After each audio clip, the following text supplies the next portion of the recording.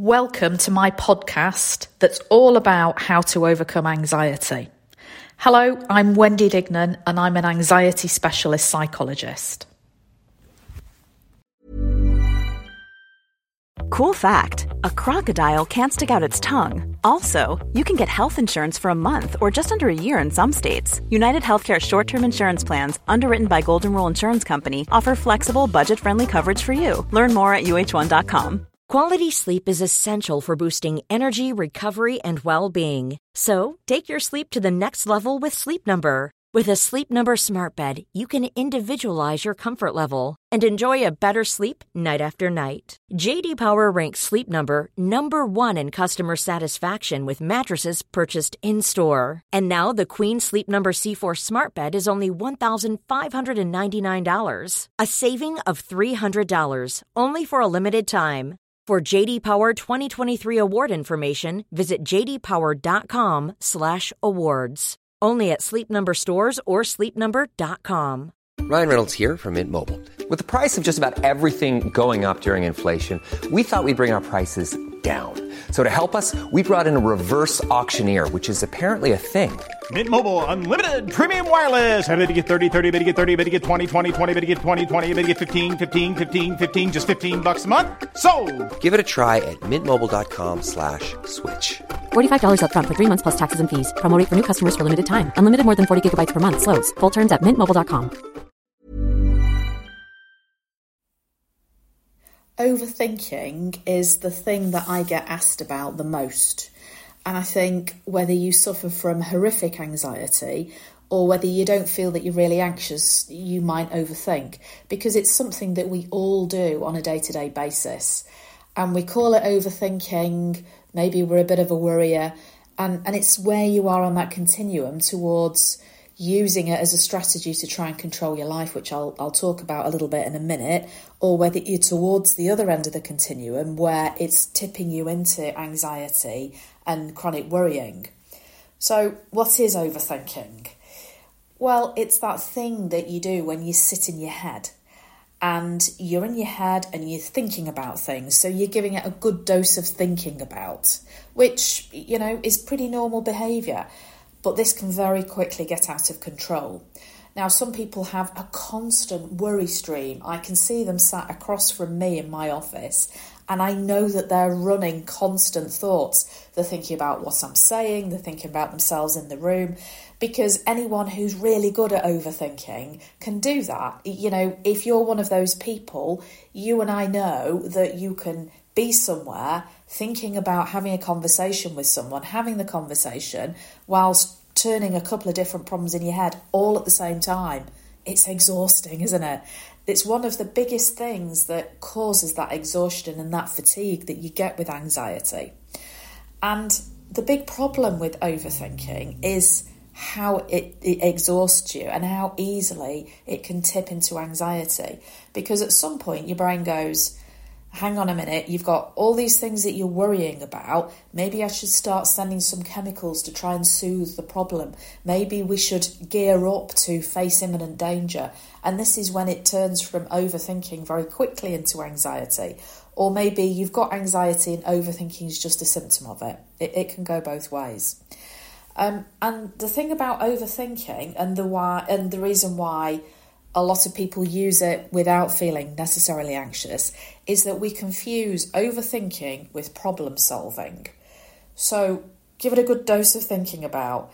Examine in your mind whether you think about things to problem solve them or whether you just overthink them and overthink them and overthink them some more, and maybe even worry about how much thinking that you do, and it keeps you awake and it stops you feeling in the moment and in the here and now. Because that's the biggest problem with overthinking, is that people confuse thinking about stuff with problem solving. This is the way to distinguish the two.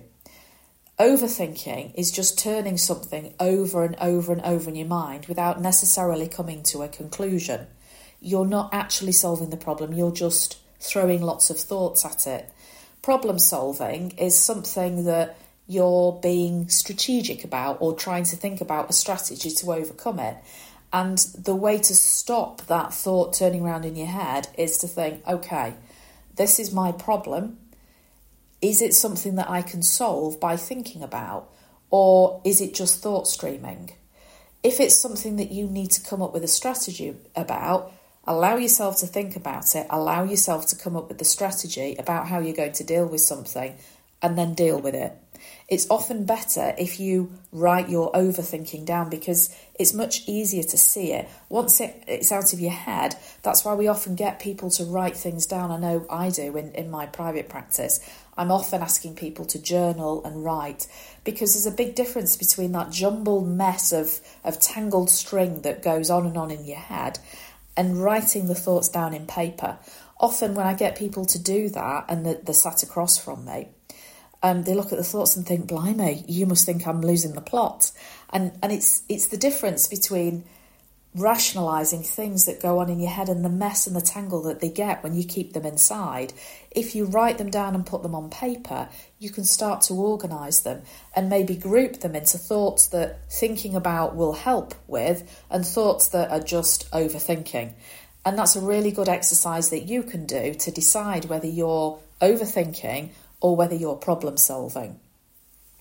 Because as I say, the thing with overthinking is it can make you feel anxious if you're not anxious, or it can make you feel more and more anxious if you're already suffering with anxiety.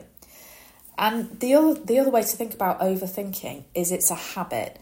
Once you've thought about the practicalities of how it serves you and whether you are overthinking or whether you're problem solving and distinguish one from the other, maybe your overthinking is habitual. A lot of people use overthinking almost as a barrier to a problem, like they're kidding themselves that they're actually in control of something. The more you think about it, the more you worry about it, and the minute you say worry, you start to feel that horrible sort of butterflies in your stomach and working something up rather than parking it, because thinking about it won't make it any better. You'll just make it worse by worrying about something. And so in that way, it becomes habitual. And like any habit, you have to realise that you can take control of it, because probably if you're listening to this podcast at the moment, you're thinking, I hear you, Wendy, I'm an overthinker. You've probably not realised the habitual element of it and how it's avoiding dealing with certain things in your life. If you're a procrastinator as well, the overthinking sort of forms a barrier between actually doing something. If you're, like most people at the moment, struggling with a bit of debt and struggling to pay off Christmas bills, struggling to pay off that Christmas credit card that you ran up, and you're worrying about it, and it's one of the things that you're turning over and over in your mind, the worrying makes you feel, like, kids you into a false sense of feeling that you're coping with it and doing something about it. Actually, all you're doing is making yourself feel worse and feeling more and more anxious about this debt. And, whatever it was in your head, you've now magnified it by 100 and it's totally out of control. And so the worrying also stops you from taking action. Action would be writing it down, thinking about what's problem solving, what's worrying, and actually what you can do about it. Can you get a 0% credit card? Can you pay a little bit more and stop drinking all those Costa coffees? Whatever it is, that's problem solving. And actually turning it round and round in your head and kidding yourself that you're doing something about it by overthinking it isn't taking any action.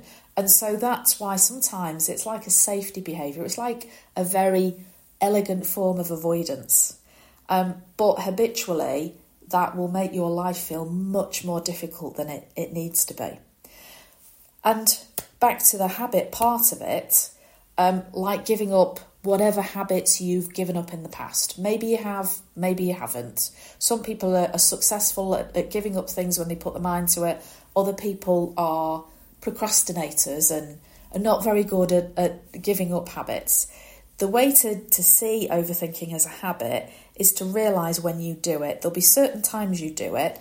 Maybe you do it all the time, but there's certain times when it's worse, when you're going to sleep, when you're waking up, when you're in the car, when you're doing something at work that's a bit mundane. Whenever it is, realise when it is. Actually write it down and say, okay, it's when I'm picking the kids up from school, it's when I'm trying to get them to do the homework. Whenever it is, when you're doing something or not doing anything, and you realise that the thinking is on loud, decide that you're going to cut one of those out. So whatever's the easiest, don't go for the big chunks, go for the easy bit.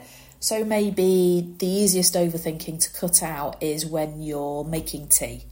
And you think, right, okay, when I'm stood cooking and I'm overthinking and worrying about things, I'm going to distract myself. Think about ways that you can distract yourself, because it's difficult. Your mind will go, hang on a minute, we're cooking. We need to really overthink this thing. You know, we need to overthink to keep ourselves safe. We need to overthink to problem solve. Do something that distracts you so that your brain can't gather enough brain space and momentum.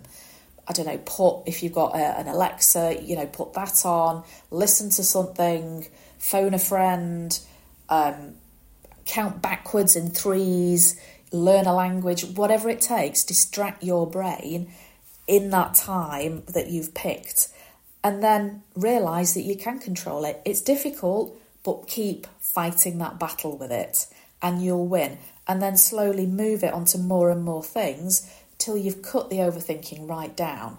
If you want to cut it out totally, there are some exercises that you can do.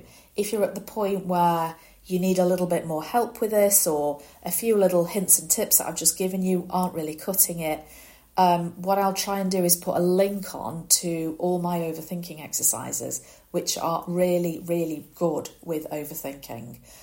You can always go into my website, Fearless Female, onto the resources section. I think it's in there, but I'll try and post a link into this for you.